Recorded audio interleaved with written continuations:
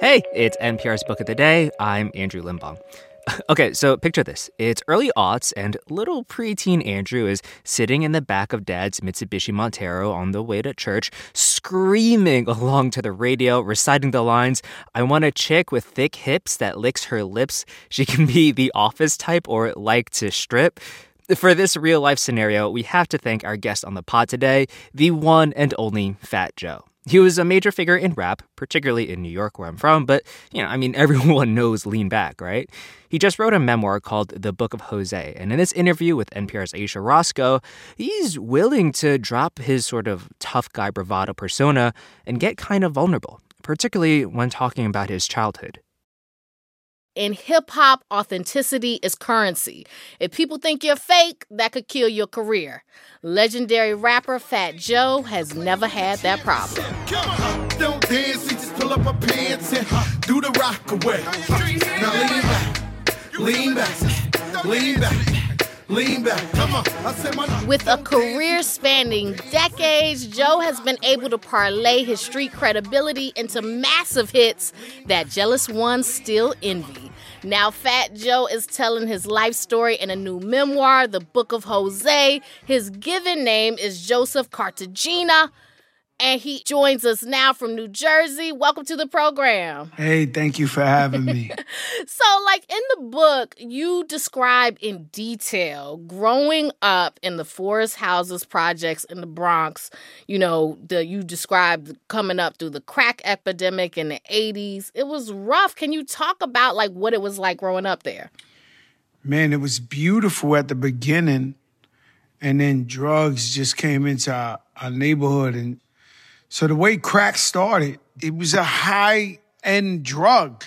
So they would be in the clubs and they would sprinkle the crack in the weed. They would call it woolers. So they got hooked on that crack. I seen guys who used to be the flyest guys in the world, and 3 weeks later, they be looking homeless. I'm reading about you growing up. You said you got bullied and beat up a lot growing up. It's sad, man. They would jump me every day for no reason. There was no reason. Horrible.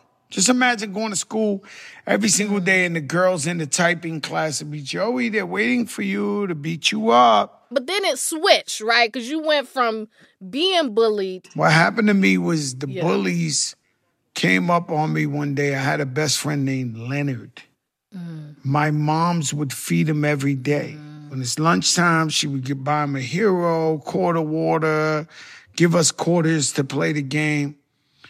One day the bullies catch me and they ask him, "Yo, why you with this guy?" He says, "Well, Joey's my best friend." They said, "If you don't beat him up with us, we're going to beat you up every day."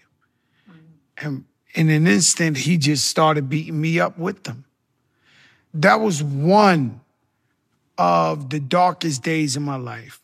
So traumatic. I cried and I kept saying, anybody ever look at me, anybody ever talk to me, I'm going to give it to them. And it's sad because of the environment, I turned into the worst bully in the world. And I did some horrible things to good and bad people that I'm not proud of. I mean, you talk about the regret because it's what do you feel like? Because like you said, you bullied people, good people and bad people. I regret a lot growing up. And so I pray all the time. And so I give back to my community all the time, whether it's the Muslim brothers and sisters in the Bronx that died in the fire. We raised $2 million. Puerto Rico hurricane, we send 1 million pounds of food, women's hygienes, medicine. I mean, I try. I'm just preparing for the day I meet the man upstairs and I be like, "God, I know I was terrible, but look, I turned it around." Let's get to the music. In your late teens, you decide to get out of the drug game, devote yourself to rap. You started off with the Digging in the Crates crew, including Lord Finesse, Diamond D, legendary Big L. What made you think I can make it rapping? Well, I always loved hip-hop. I was born in hip-hop since a baby. My brother, I looked up to him. He was a crate boy. So now we got computers, we got everything.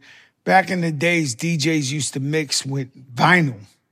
The three founding fathers. I mean, could you imagine like Alexander Graham Bell? You know, the pioneers, the fathers of hip hop is Grandmaster Flash, Kool Herc, and Afrika Bambaataa.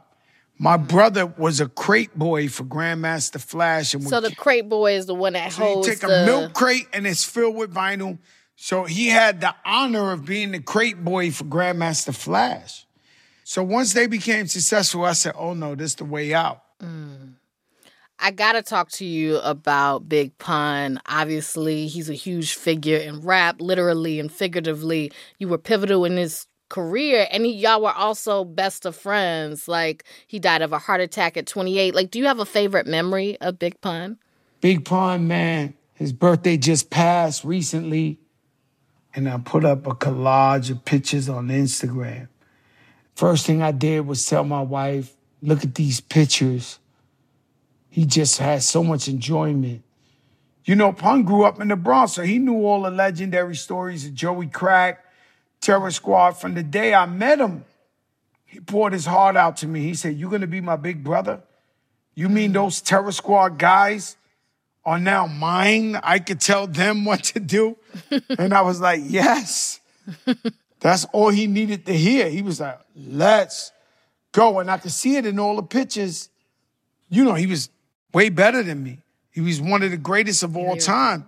Yeah. But still, he had that little, I got Joey with me. Crazy.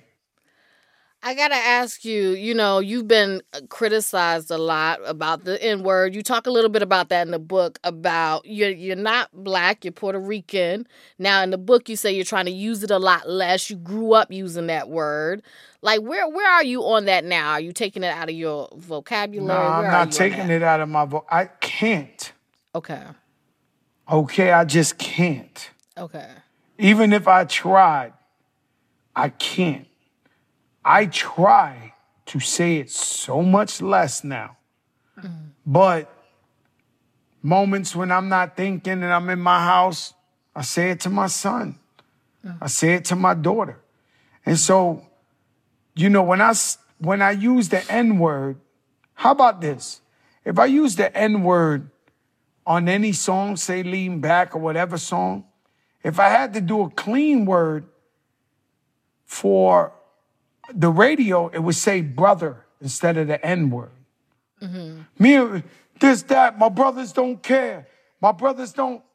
So we always said it at a term of endearment. Yeah.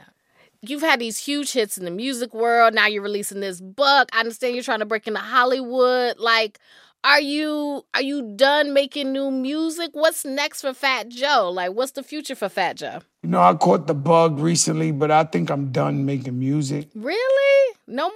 Yeah, I'll perform forever, but we got 4 TV shows this year already. I'm just trying to elevate to the next level. I want to get it. I want to diversify the whole portfolio in another way. You know, I got sneaker stores. I got different investments coming through. You know, I'm trying to be a big boy financially. Mm-hmm. And that is Fat Joe. He has a new memoir out, The Book of Jose.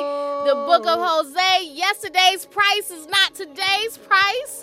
It is not today's price. That is my mantra in life. Thank you so much for joining us. Thank you so much. I appreciate you.